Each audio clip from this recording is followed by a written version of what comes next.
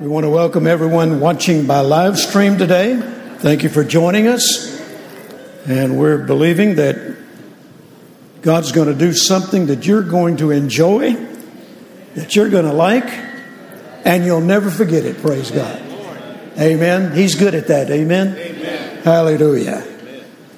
I want to remind you about the February the 27th evening service.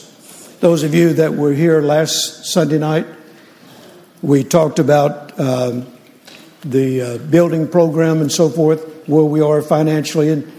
And I announced to you that on the 27th, the evening of the 27th, in the 6 o'clock service, we will have what I'm calling a point of contact service. And this is where you have the opportunity, once again, to sow into the building fund. And the point of contact, I learned this from Oral Roberts over 45 years ago. The point of contact is that moment where you're ready to release your faith. It's like the little woman who said, I will touch his clothes and I shall be made whole.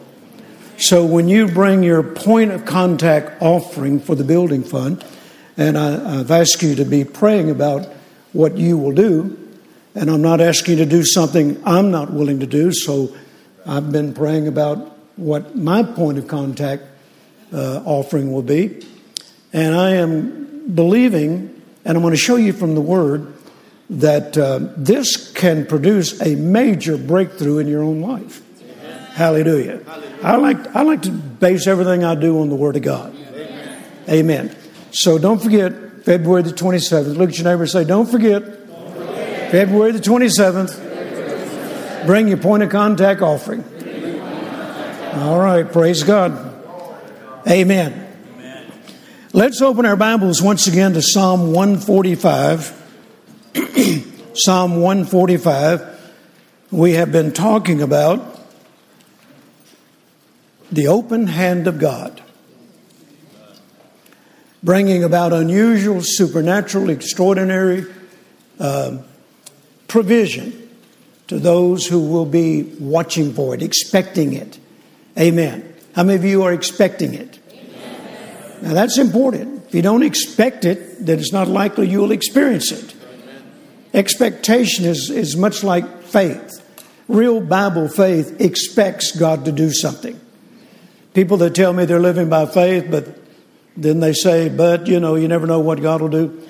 I'm not sure that's really living by faith. Because real Bible faith expects God to do something.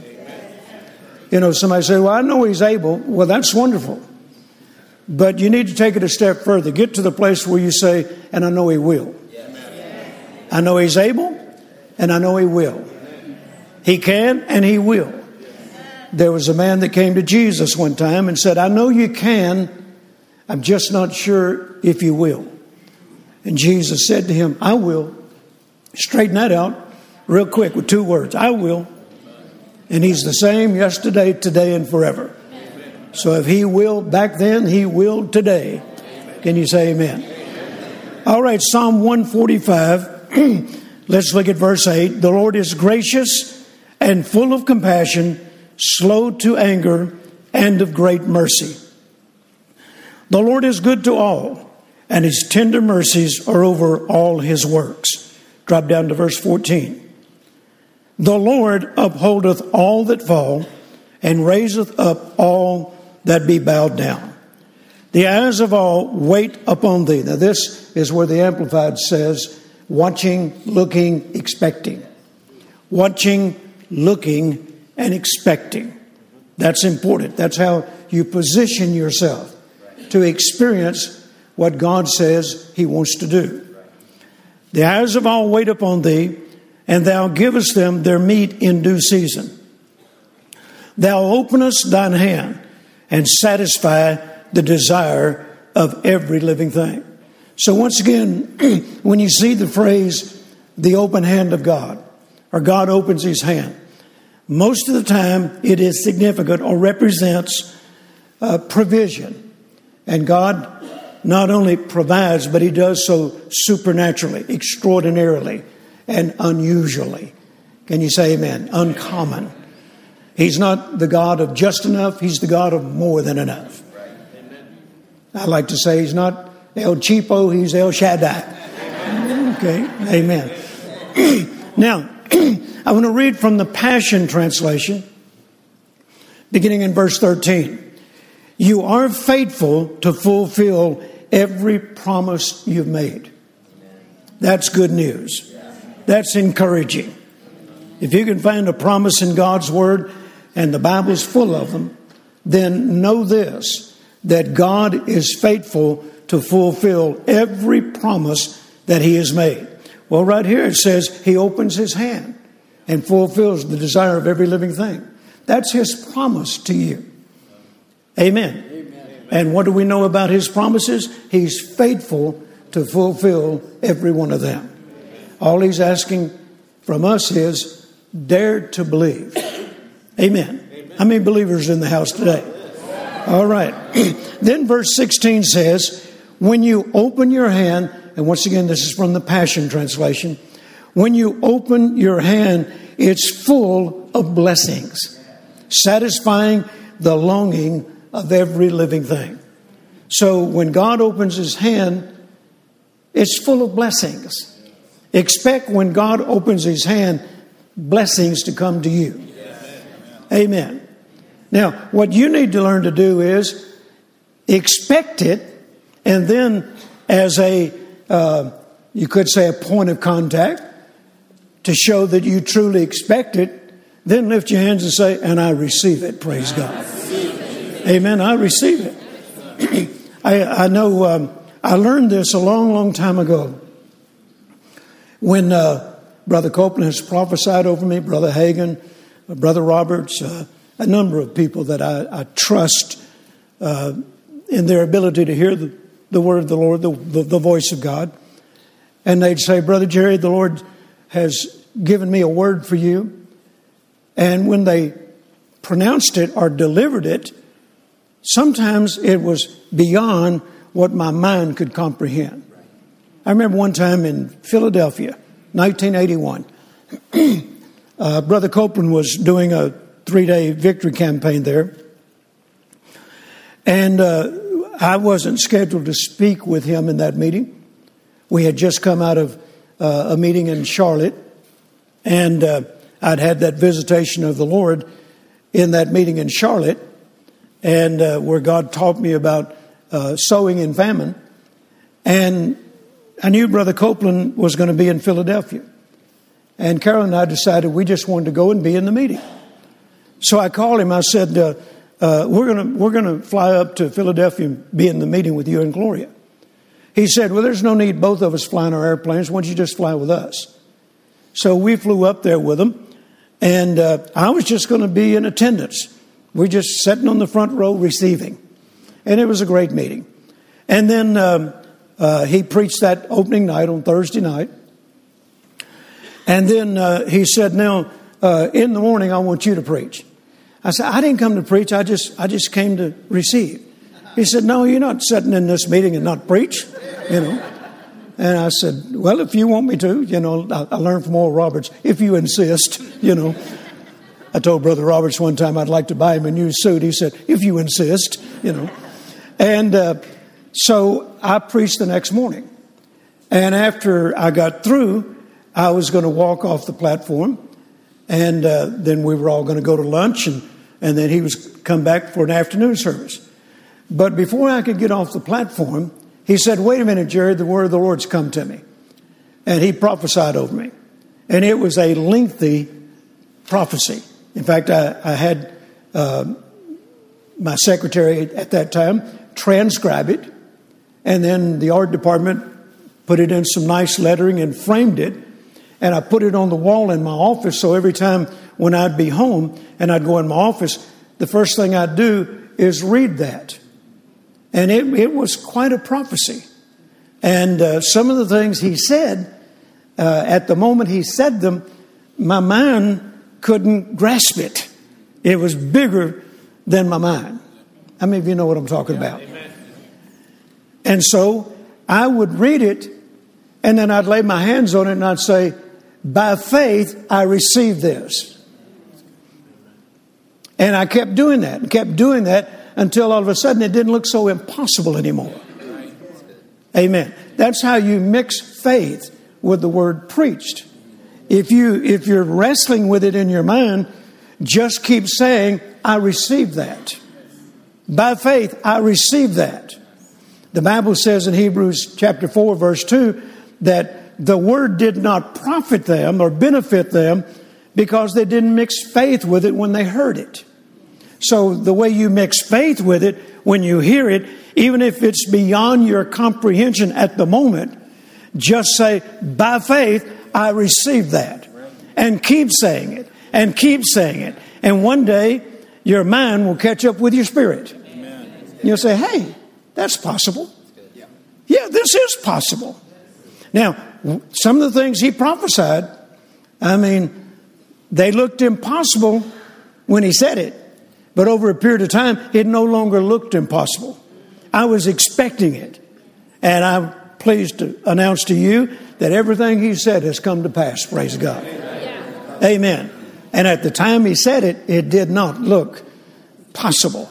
It was beyond my comprehension at that time. But I kept saying, I receive it. So lift your hands right now and say this with me. Father, in the name of Jesus, if you want to open your hand and pour out blessings on my life beyond my comprehension, supernaturally, uncommonly, extraordinarily, by faith, I receive it. And now give the Lord your best shout. Amen. Now, once again, when you open your hand, it's full of blessings, satisfying the longing of every living thing. Now, verse 19, let's drop down to it. King James says, He will fulfill the desire of them that fear Him. He also will hear their cry and will save them. And verse 20 says, The Lord preserveth all them that love Him. Now, the Common English Bible says it this way. God shows favor to those who honor Him. God shows favor to those who honor Him. And then the Message translation adds, You lavish your favor on all.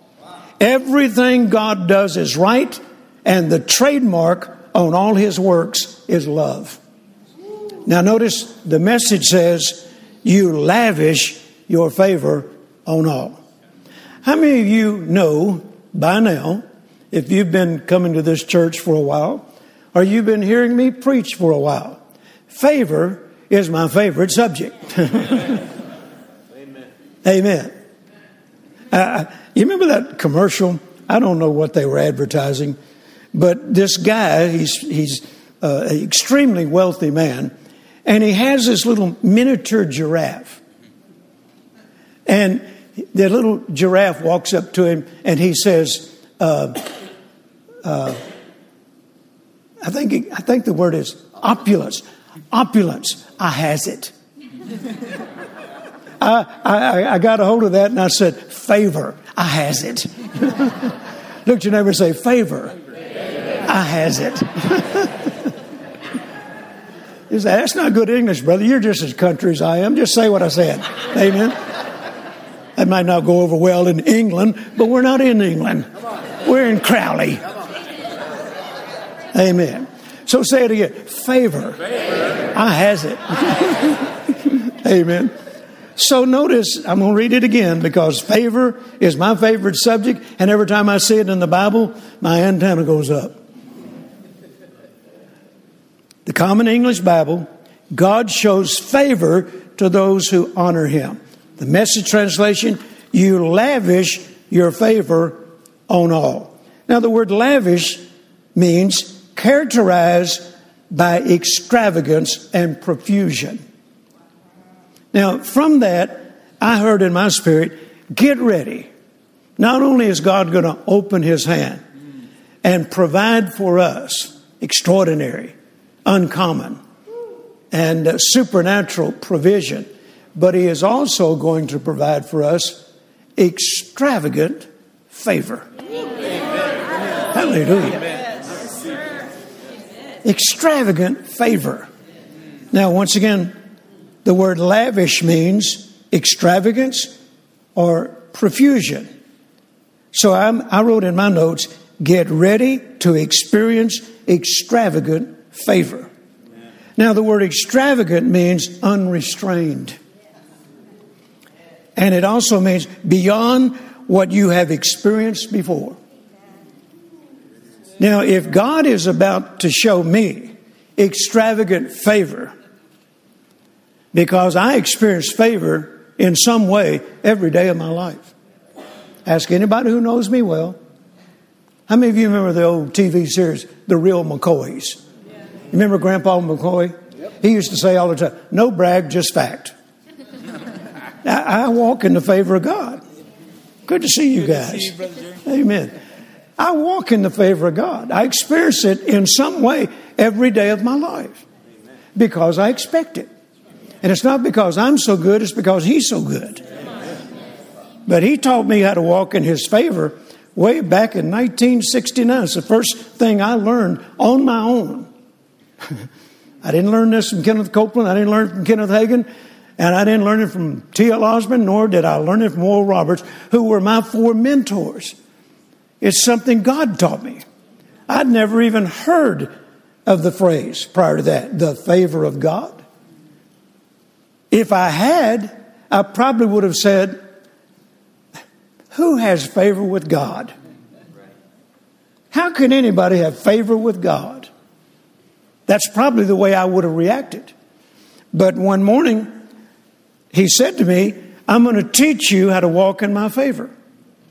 And there will come a day when your name will be known around the world for the favor of God that's on your life and ministry. And then I'll hold you responsible for teaching others how to walk in it as you do. I wrote that in my journal. 1969. Now, I didn't run in there and tell Carolyn, guess what? Nor did I go to church the next Sunday and say, guess what? My name will be known all over the world. You don't tell that to people when you're 3 months old in the Lord. They said, yeah, right. And I got some ocean property in Phoenix, Arizona I'd like to sell you. You know? No, I just kept it in my journal, just kept it to myself. And then God began to teach me about the favor of God. And then I realized, and he pointed it out to me, you know, I learned this, and I probably learned it first of all from Kenneth Copeland teaching on how to meditate God's Word. I'd never heard that phrase before. If I'd ever heard the word meditation before that, I would have associated it with some other religion, you know. But he said, meditate the Word. And then he showed me in Joshua chapter 1 and verse 8, thou shalt meditate on God's Word day and night. And it's a Bible word. Those other religions got it from God, okay? Amen. So he taught me how to meditate the Word. One of the things he said was, don't try to read a whole chapter or a whole book at one time. Just focus on one verse. Right. And he gave the example. For instance, Philippians 4:19, my God shall supply all your need according to His riches and glory by Christ Jesus. And he said, now, don't try to swallow that whole thing at one time. Just focus on sections of it. Start with my God. Just meditate on that. My God. Wow, my God. Make it personal. Man, I just spent the day thinking about my God. My God. Wow. My God. Not Kenneth Copeland's God. My God. Not Oral Roberts' God, which was the same God, but my God. This is my God. My God shall. What? He shall. He shall do what? Supply all my need. Wow. You spend the day on that. Supply all my need. All my need. Boy, at the time I started meditating that, he's got his hands full. And I had a lot of needs. I was in debt personally, and I was still in debt with the business I'd owned. And I'm endeavoring to get out of debt.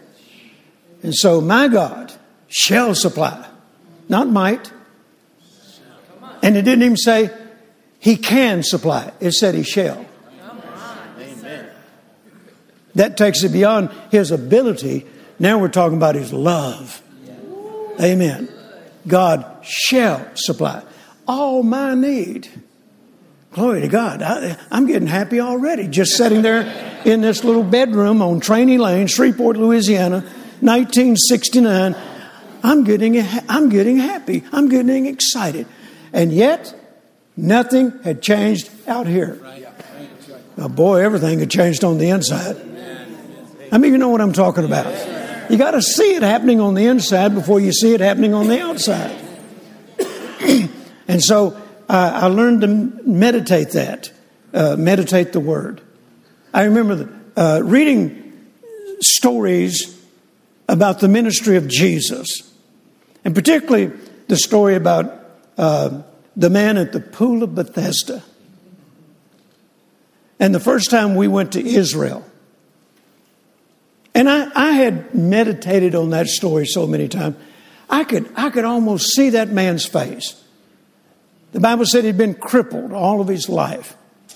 People took him down there, perhaps on some kind of stretcher, and they set him at the pool of Bethesda.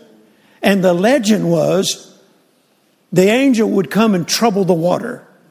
And whichever person got in first when the angel troubled the water was healed of all their diseases. And Jesus went to the pool of Bethesda and went right up to that man. Now, the Bible doesn't mention that he went to anybody else there that day, but he went to that man. And the Bible says that this man had been in that condition 38 years. And Jesus walked up to him and said, "Will thou be made whole?" Now, I'm meditating this, and I can see Jesus walking up to this man. I can almost see the man's face. I can see the crowd. I can see it. I can picture it on the inside. I had spent so much time meditating that. When we got to Israel and they took us to where the pool of Bethesda was, it was exactly the way I'd seen it on the inside. And I'd never been there before. But I recognize it right. That's the pool of Bethesda. Amen. So you meditate the Word. Don't get in such a hurry. It doesn't matter how many scriptures you read in a day. It's what you got out of them that day. Amen. There's a lot of people, they've read the Bible. I heard one man say, "I've read the Bible 50 times from Genesis to Revelation." But when you heard him talk, he didn't get anything out of it. Just religious tradition. Amen. So spend time. Just close your eyes sometime and focus on Psalm 145. Thou openest thine hand, and it's full of blessings. Wow. Just sit back and picture that. Come on. The Bible says, "Let us come boldly unto the throne of grace." Picture yourself walking up to the throne of grace. You know, the first time I endeavored to meditate, Hebrews 4:16, "Let us come boldly unto the throne of grace." The first time I endeavored to meditate that, I saw myself in this long, long line. And I'm at the end. And I kept looking around this line and not moving. Dear God, by the time I get up there, you won't have anything left. And then I saw Oral up there, Billy Graham. I thought, dear God, I just want rent. They probably want millions.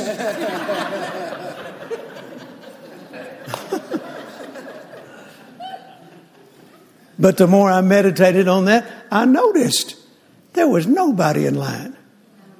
I had God's total attention. I saw Jesus sitting at the right hand, and he said, bring your petitions to him. And so I made my petition. And the Bible says, Jesus ever liveth to make intercession for us. I saw Jesus lean over to the Father and say, give it to him. Then I saw the Holy Spirit go into action and make it happen. Hallelujah. That's good. Amen. Now you don't get that kind of stuff just reading chapters and a whole book at the same time. Take the time to meditate it. And you'll notice when you go to the throne of grace, there's not another soul there. God's focusing on you. Amen. Amen. You don't have to stand in line. And they're not going to run out before you get there. Amen. Amen. Give the Lord a shout. Praise God. All right, now. Get ready to experience extravagant favor. Once again, extravagant means unrestrained and beyond what you've experienced before. So I was about to say earlier, if God is about to show me favor beyond anything I've ever experienced before, as much favor as I've already experienced, dear Lord, what does He have in mind? Because I'm known around the world for the favor of God. You've heard me say it before. I get introduced in many places I go as Mr. Favor, Dr. Favor. Let's welcome Brother Favor. Hallelujah. Favor, I has it. Tell somebody again, I has it. Now, another translation says, He satisfies everyone with favor, goodwill, and loving kindness. So I want you to look at somebody and tell them, get ready to experience extravagant favor. And we're talking about in the midst of chaos and disorder. What better time to experience it? When they're all screaming worst of times, we're going to be having our best of times. Hallelujah. Amen. Now, the Benson commentary tells us that He will give us remarkable instances of His favor. Remarkable instances of His favor. And the word remarkable, I love word studies. I endeavor to break it all down. Remarkable, unusual, uncommon, and noteworthy. Another definition is rare. I wrote in my notes, God's about to do things for me and for those who will not be shaken by the chaos and the disorder. Some rare manifestations of His favor. I also put in here what you and I are about to experience, most people won't. Amen. Now they're going to mistake it for luck, but it's not luck. It's the favor of God. Hallelujah. Am I helping you this morning yet? All right, now, most of you have heard me say, and I want to repeat this, that my favorite subject in the Bible is favor. It's not only my favorite subject, but I especially enjoy walking in it, experiencing it. Amen. My life is a continual testimony of the favor of God. Recently, I was studying, and there's a phrase that jumped out at me that I want you to look at in Psalm 5. All right. Psalm 5.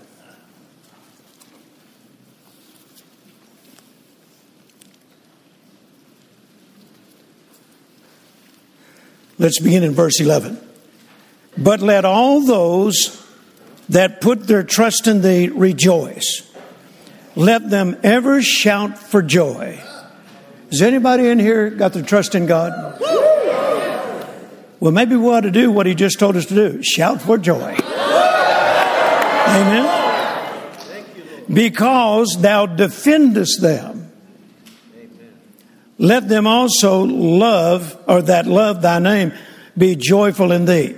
Now, verse 12 says, and we've talked about this in times past, teaching on the favor of God. For thou, Lord, will bless the righteous. With favor wilt thou compass him as with a shield. Now, let me read this to you from the Passion Translation. But let them all be glad, those who turn aside to hide themselves in you. May they keep shouting for joy forever. Now, listen to this. Overshadow them in your presence as they sing and rejoice. Overshadow them in your presence as they sing and rejoice. Then every lover of your name will burst forth with endless joy. Lord, how wonderfully you bless the righteous. Now look at this. Your favor wraps around each one and covers them under your canopy of kindness and joy. Did you know you have a canopy? Glory to God. A canopy. Now, let me define canopy. One definition is a shelter. A shelter providing protection. Now, one other commentary I read referred to it as an umbrella of protection. That's what the old covenant was to the children of Israel. When they were obedient to the covenant, it was an umbrella of protection for them. Now, I just happened to bring an umbrella today. Would you bring that first umbrella out? An umbrella of protection. Here it says, your favor wraps around each one and covers them under your canopy or umbrella of kindness and joy. We have a canopy of favor. Now, an umbrella will not change the forecast.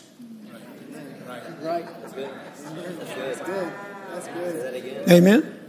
It does not change the forecast. It won't stop the rain. You pull out an umbrella and the rain says, oh, we got to stop now. It does not stop the rain. It does not stop the wind. How many of you ever had your umbrella turned completely upside down from the wind?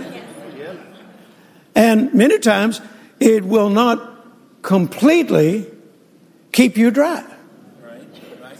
I've had to walk just from my house over to the ministry, which is a short walk, when it's pouring down raining, and I've got my umbrella. But even when I get into the office, my sleeves are wet, my shoes are wet.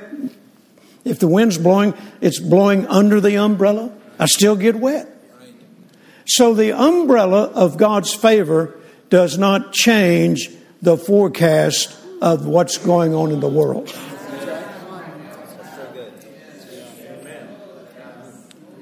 But it does provide shelter from it. Now, this is not really a good image of that umbrella or canopy of favor that God's provided. Bring me that real one. This is my canopy of favor. Hallelujah. Why? Because my God's a big God. Amen. He don't fool around with that little stuff. Amen. My God's a big God. Now, this still does not change the forecast. It don't stop the rain. It don't stop the wind. But I have more protection. And here it says, the canopy of God's favor. Hallelujah. That's what I walk in every day of my life. I am under this canopy of God's favor. Canopy. I has it. Favor, I has it. And so do you. How'd you like to get under my canopy? Yeah. Hey, look, a whole family can get under the canopy of God's favor. Spread it around. Hallelujah. Get under the canopy. Amen. A canopy of God's favor. That's what God has provided for us in times like these. Now, we're just going to leave that right there. Amen. A canopy of God's favor. I can live under it. You can live under it. That's God's best. He doesn't want you experiencing it from time to time. He wants you experiencing it every day of your life. And particularly when times are bad. Let me read this. I told them in the speaker's room back there earlier. After I got this message on January the 28th, and then, since then, and I've studied it and studied it, God just keeps adding more to it. Terry, you got a lot of notes to type this coming week. I read a definition of God's favor that I had not used before, that I had not read before. Isn't it interesting? You can preach on the favor of God for 53 years and God keeps showing you something new. One definition of God's favor that I recently read says, it's God stepping into our situation to make a worthwhile difference. It's God stepping into our circumstances, in our situations, and making a worthwhile difference. Amen. Now, the Bible says in 1 Peter chapter 1 and verse 7, and I'm just going to tell you what it says without quoting the verse. Satan is constantly endeavoring to try our faith. The trying of our faith, the Bible says, Peter says. Jesus tells us in John 10:10 that our adversary, the devil, is constantly endeavoring to steal, kill, and destroy. Peter also tells us in 1 Peter chapter 5, verse 8, that Satan comes as a roaring lion, seeking whom he may devour. Amen? See, this canopy of favor doesn't stop that. It stops him from being successful at it. Amen? He's going to come to try to steal the word. This canopy of favor doesn't stop that. He's going to come as a roaring lion seeking whom he may devour. This canopy doesn't stop that. But it does prevent him from being successful at it. Why? Because favor gives us advantage. Hallelujah. It gives us an advantage. Amen. Now, Psalm 91, you're all familiar with it, describing a canopy. When you abide under the shadow of El Shaddai, the Almighty, you are hidden in the strength of God Most High. So we can live under this canopy or shadow or shield. Do you remember the children of Israel in the book of Numbers, chapter 9, verses 15 and 16 say this. And on the day that the tabernacle was reared up, the cloud covered the tabernacle, and at evening there was upon the tabernacle, as it were, the appearance of fire until the morning. God provided a canopy for the children of Israel. A cloud and fire. Amen? A cloud and fire. And then the next verse, verse 16 says, so it was always. I like that. So it was always. In other words, this canopy is on your life forever. Some of you need to find out about it. Amen. You are under the canopy of God's favor. You have advantage. Hallelujah. You may experience the same tests and trials that everybody else does. But if you know how to stay under the canopy, then you won't experience what many of them experience. A lot of them never overcome the tests and trials. You can. Stay under the canopy. Amen. Stay under the canopy. I remember a number of years ago, Mark James and I took my motorcycle and we were going to ride all the way to Arizona. And I had to go to Tulsa first to do a meeting. So we packed up on my Harley Ultra Classic, and I had a trailer that I pulled behind it and had all of our gear in it. And we started out for Tulsa. And got just about 2 blocks from the hotel that we were going to stay in. And I had to preach that night. And it started pouring down raining. And we're just 2 blocks. I can see the sign to the hotel in the distance. All I had to do was turn right and go 2 blocks, and I could see the sign to the hotel on the left-hand side. But I also noticed in front of me was a student driver car. And there was a young lady driving and the instructor on the right side. So now it's wet, so you have to be very cautious on a motorcycle, and you certainly do not use your rear brakes. You got to use the hand brakes, stop it from the front. I know all this. I've been riding motorcycles since I was 14. So I know how to ride in rain, I know how to ride in snow, I know how to ride in hell. H-A-I-L, okay? I've had hell come down on me before. But anyway, I'm being very cautious because this student driver, I don't know how much experience she has. So she gets in the left lane, which is the lane I need to be in, because there's a lot of traffic and it's pouring down rain. And so I'm going along here, probably not more than 25 miles an hour, if that fast. All of a sudden, she decides to slam on her brakes. For no reason. She just slammed on her brakes. The rear of the car went like this. I'm not going to hit the rear brake because I know if I go hit that rear brake, I'll go into a slide and lose control.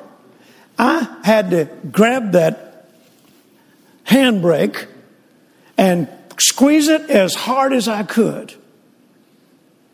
And because of that, my bike went into almost like a jackknife, And the next thing I know, it's on its side, and me and Mark James are sliding. And then she took off. She took off. I doubt she even knew what she caused. And Mark James and I are laying on our side, sliding down the road. And I see my bike. It was like it's all in slow motion. And I'm sliding on my side. I turn back to make sure Mark James is okay. And he's got this look of fear on his face. But I know he's fine because there's traffic behind us. And I didn't want either one of us to get run over. And then I turn back and my bike's going down the road in front of me on its side. But that trailer with its weight in it kept it from just flipping all over the place. And I got up, got Mark James up. Now, it bruised my hip. And boy, it was hard getting up. Now, I've got this big ultra classic bike on its side. I can't pick it up by myself. Mark James was just a young boy. He wasn't able to help me. Not one soul stopped to check on us. Not one person stopped and tried to help us. They saw me trying to get that bike up. I couldn't get it up by myself. Finally, a man at a service station across the road, he come running out there and asked this brilliant question. You need some help? This is the way I look when I need help. Okay. And so he helped me get the bike up. It didn't hurt the bike at all. It scratched the guard, the chrome guard. That's it. No shattering of fiberglass, nothing. That's all that happened. Okay? And it's sliding on its side, but that's the only thing that happened. It scarred that up. Well, it didn't hurt the riding of it. So we got back on it and rode to the hotel. Now, by the time we got to the hotel, I have about 3 hours before I have to go preach. Oh, I could hardly walk. Dear God, that hurt. Oh. And then we go to the meeting. And I didn't say a word to anybody. Didn't call home and tell anybody. Now, Carolyn picked it up in the spirit. And she called later. No, I don't think we did call it. It was after I got back home, I told you. And so, but she picked it up in the spirit and started interceding for me and Mark James. Okay? So I get to the service that night, and they got a platform I'm to preach on that had about 12 steps up to it.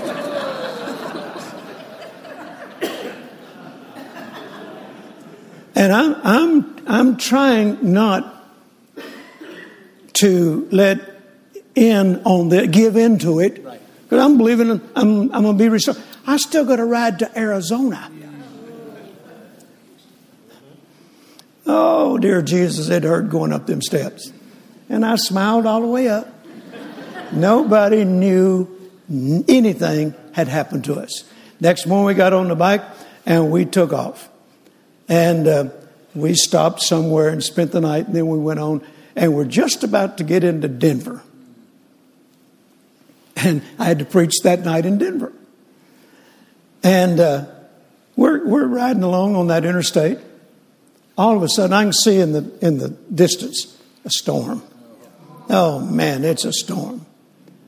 And there was 3 very expensive sports cars that passed us. They were racing. Come to find out, they'd started in New York and were racing all the way to the West Coast. And I mean, they were expensive sports cars. And they flew by us. And in a little while, Mark James kind of fell asleep, because when he'd fall asleep, I'd feel his helmet hit me in the back. Okay? So he's asleep on the back. And we're getting closer to this storm. We're about 25 miles out of Denver. All of a sudden, that storm starts pounding hail on us. I mean, big old golf ball size hail. All of a sudden, Mark James woke up and said, "Papa, somebody hit me." And I said, "That's hail, son." He said, "Yeah, it is." Now, we're out on this interstate, and there's no place to get off of it. And I'm riding along there, and I'm thinking, where can I get off? I mean, this stuff is coming down. It hurts.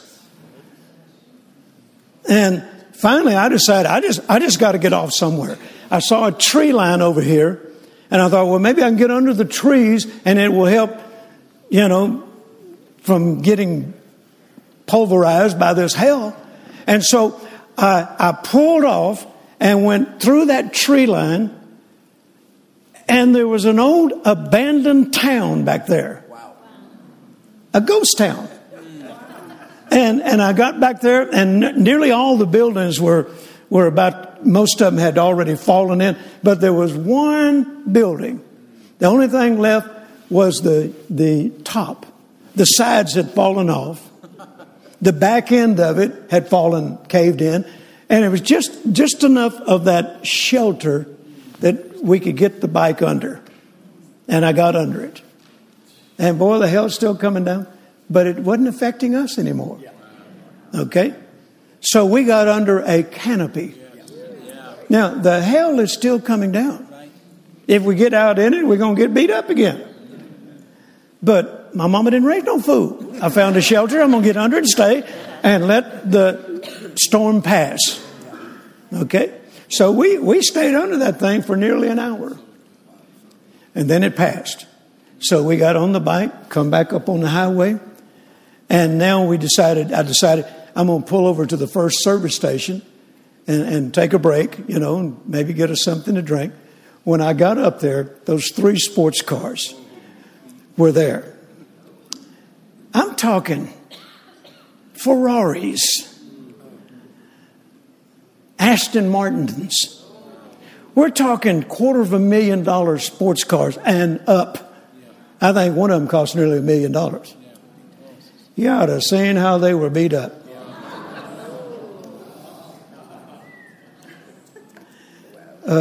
They didn't find a canopy. Amen. And they were all nearly in tears looking at their cars. And I got off the bike and stood over there and looked at them. And they said, "Dear God, how did you boys ride in that hell?" I said, we found a shelter. They said, "Well, we wish we'd have known there was a shelter. Look at our cars." See, the rest of the world may be hurting, but you and I have a canopy, praise God. And you say amen? We have a canopy of God's favor, which gives us advantage. Amen. It doesn't stop the storms, but it stops them from being successful.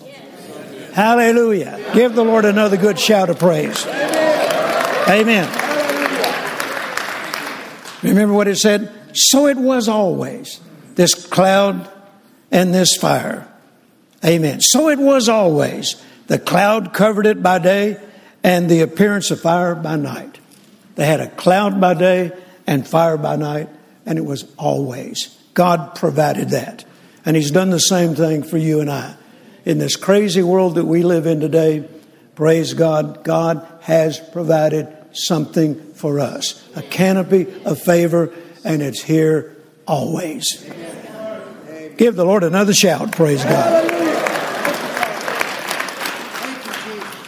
Genesis 39:4, talking about Joseph. And you all know the story of Joseph. It says, "And Joseph found grace," and the word grace and favor are synonymous. Grace, if you look in the Amplified Bible, usually when you see the word grace, it will write out beside it in parentheses, say, undeserved favor. They're one and the same. Joseph found grace or favor in the sight, or in his sight, talking about Potiphar, and served him, and he made him overseer over his house and all that he had put into his hand. And then verses 2 through 6, another translation says, Potiphar recognized that God was with him and saw that God was working for good in everything he did, and he became very fond of Joseph. Notice, outsiders recognizing. Outsiders recognizing. Unbelievers recognizing that there's something on us that they don't have. That we're under something that they don't have access to until they receive Jesus as the Lord of their lives. Amen? Amen. So this is basically what I'm experiencing. This canopy. Now, favor produces preferential treatment. It produces preferential treatment. Amen. Favor, you could also refer to it as exceptional kindness and privilege. Amen. Look at somebody and tell them, I'm a privileged person. Tell somebody, I have things happen to me that most people don't have happen in a lifetime. I'm under this canopy of God's favor. Amen. Now, let me go to some new notes.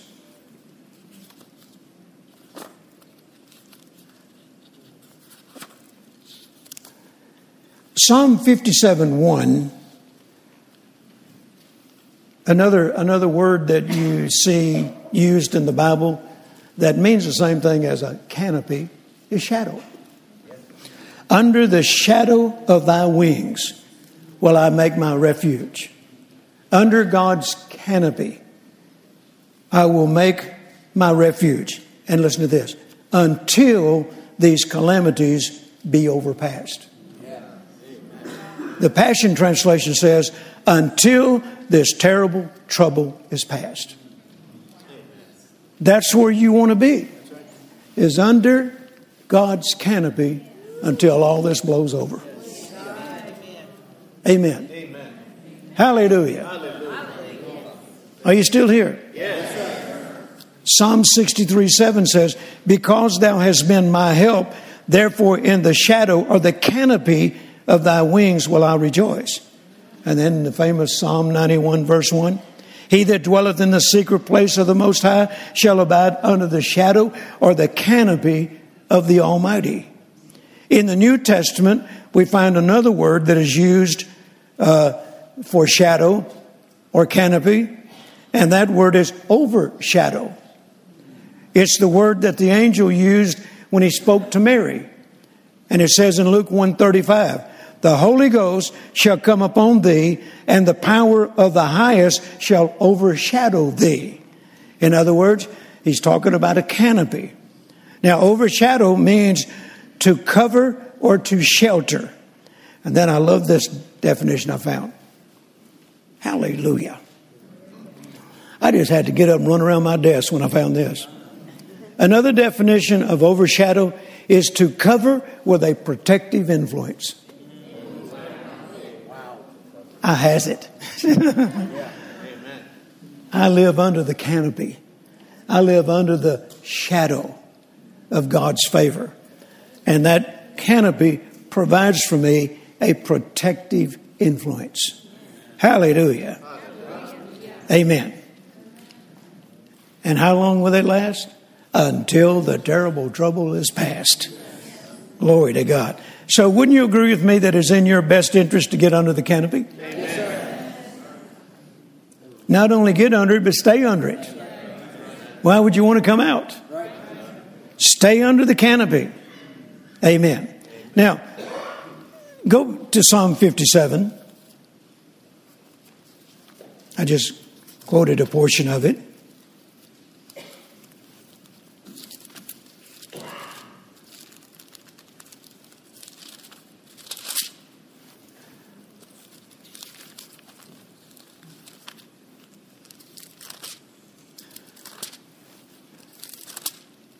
Break this new Bible in soon.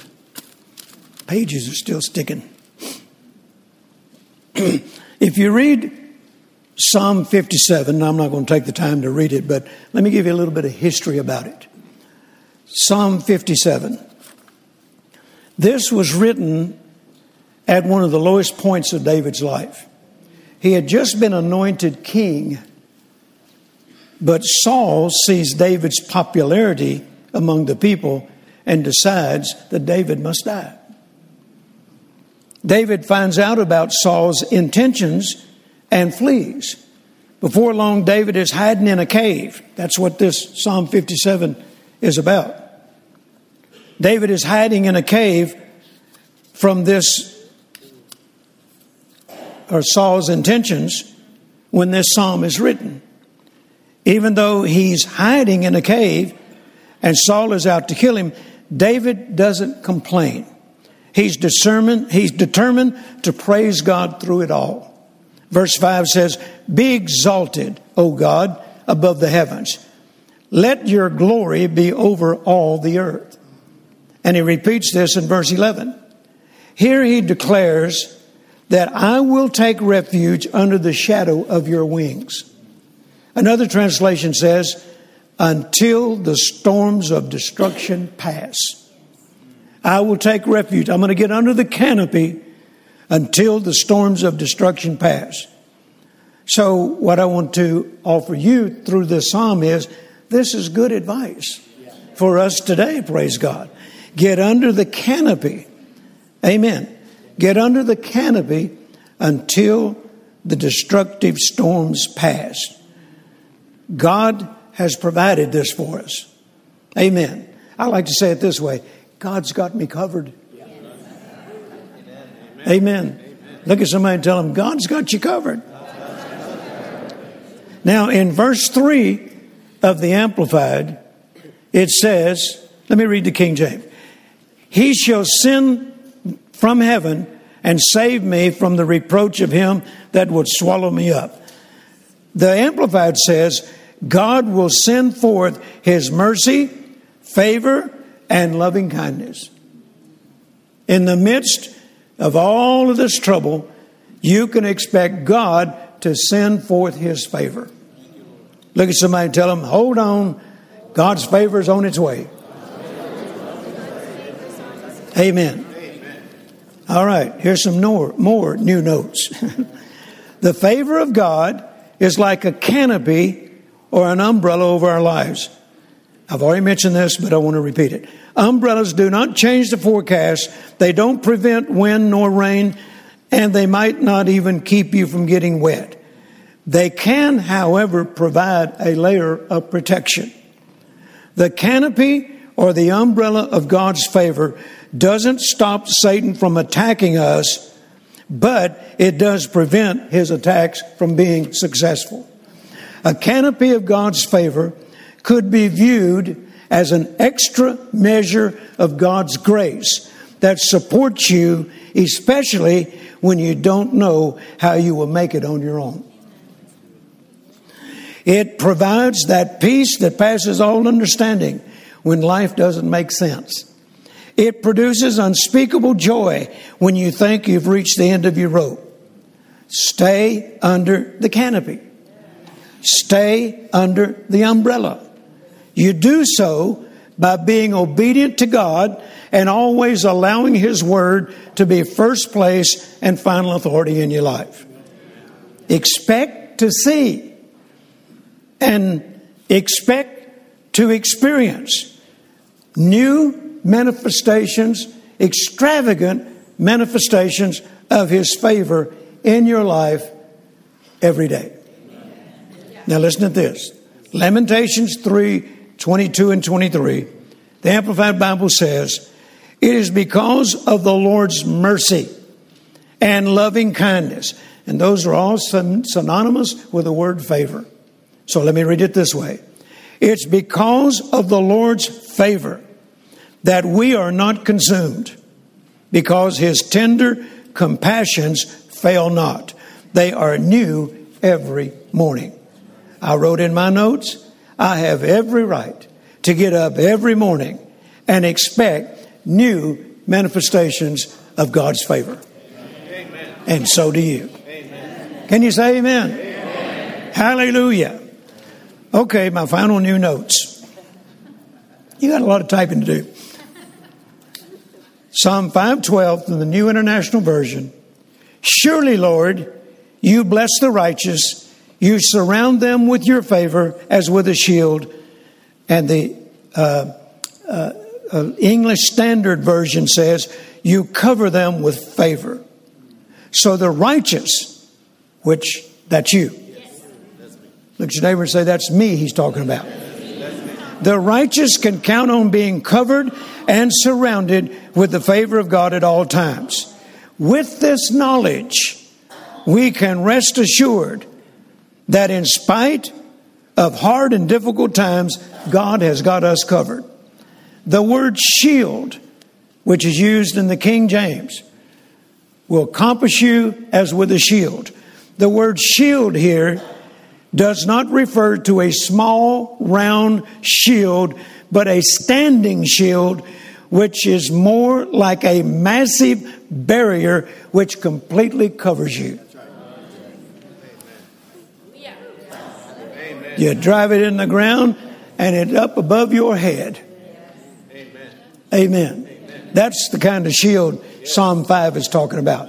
Not this little round shield that only protects a little bit of you. No, it is a massive barrier that covers you.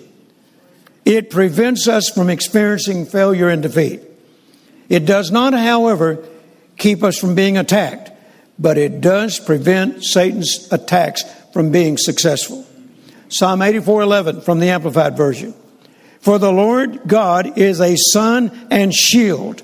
The Lord bestows present grace and favor, so no good thing will he withhold from those who walk uprightly.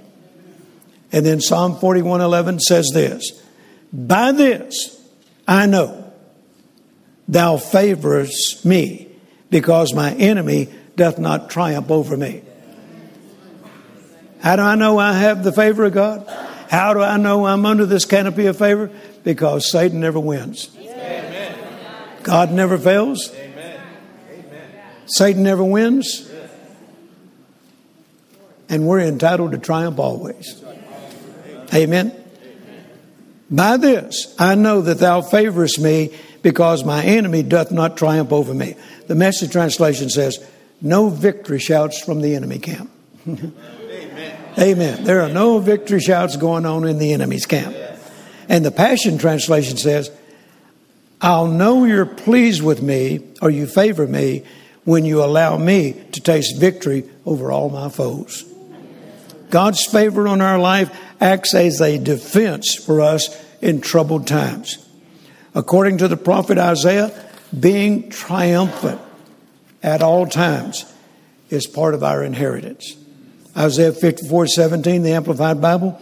No weapon that is formed against you shall prosper, and triumph over opposition is the heritage of the servants of the Lord. It's part of your heritage to be triumphant. Amen. Hallelujah.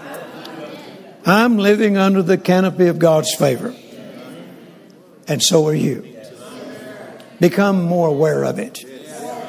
It will cause you to prosper and to be successful when nobody else is prosperous and successful.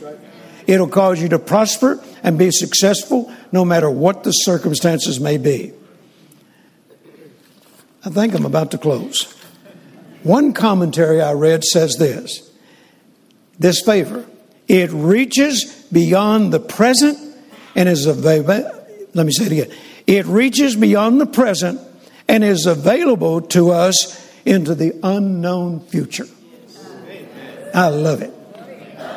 The favor of God, it reaches beyond the present and it's available to us in the unknown future. And finally, one last commentary. And it's promised to us in its fullest measure. Amen. And I have one more commentary. It surrounds us on all sides and completely covers us, and we need not fear any adversity. Hallelujah. Praise God. Is anybody in here living under the canopy of God's favor? Hallelujah. Praise the Lord. Glory to God.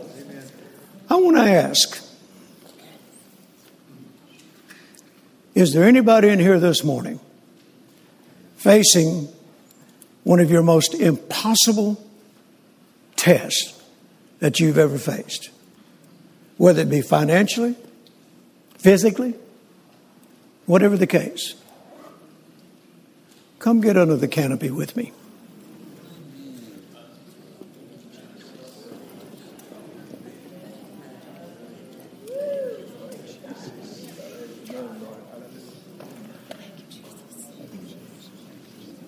Squeeze in as close as you can get. Hallelujah.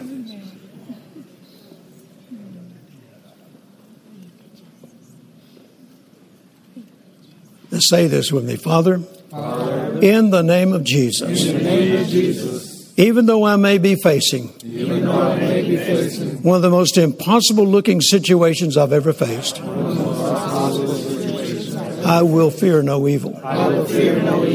Because I know that I have a covenant with the Almighty. And I know, according to His word, He blesses the righteous. And I am one of the righteous. And He provides a canopy of favor I have an advantage. I will not give up. I will not turn back. Quitting is not an option. Because I have an advantage. I live under a canopy of favor. So in the name of Jesus, I leave this place today knowing that God is working behind the scenes in my behalf. And it's just a matter of time that all these storms will pass. I'll be victorious again. And I give my God praise for it. And do it right now. Praise God. Hallelujah. Give God praise for it. Amen. All right. Go back smiling and tell somebody, God's got me covered. Amen. Hallelujah. Praise the Lord. Praise the Lord. Is that Vic? That's Vic. God's got you covered, my man. Yes, sir. Hallelujah. Several of you have asked and have communicated with our office that you still need prayer clothes. If you were there last Sunday night, I made mention of you that one of the things the Lord said to me while I was going through some negative situations where I had had all the skin cancers removed from my face, my head, my forehead. It was one of the most painful things I've ever been through. And then at the same time, the inflammation caused fever blisters and cold sores. And then at the same time, I had the worst case of gout that I'd ever experienced. I hurt all over. I couldn't get out of bed. The sheets even hurt me on top of my feet. And I was on vacation during all this time. It was the vacation from hell, Hell. But in the midst of all that, the Lord said to me, son, I want you to start praying more for others. This is how you will stay well the older you get. Amen. I turned 75 on Christmas Eve. And he said, this is how you will stay well as you get older. Now, I've prayed for people all over the world.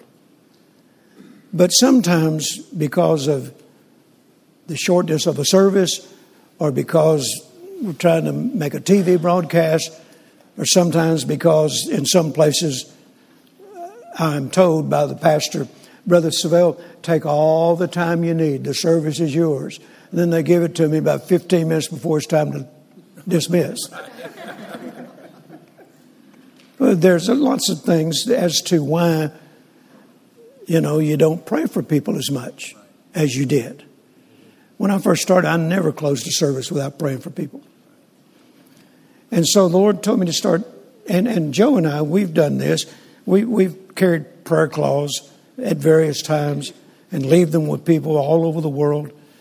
And the Lord just impressed upon me, start carrying prayer cloths in your pocket while you preach. Amen. There is a spiritual law, and it's found in the book of Acts. Clothing taken from the Apostle Paul's body, and in whom those pieces of cloth were laid. People were healed and delivered of evil spirits. Amen. That hasn't passed away. We've had lots of testimonies. In fact, we had testimonies from last Sunday night of people being healed and set free. Some, before they even got to prayer cloth, just the word they were listening to. He sent his word and healed them. Amen. So, now, Natasha, I understand you misplaced your prayer cloth. I did. Well, here's another one. Thank you so Amen. much. Thank Hallelujah. you so much. I love you too.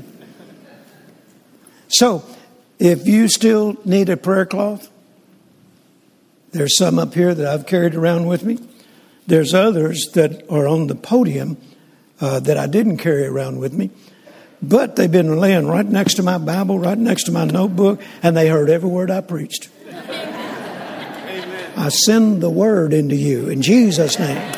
I send the anointing into you. And they're touching me now. Hallelujah. So you come get them as Justin changes the order of the service.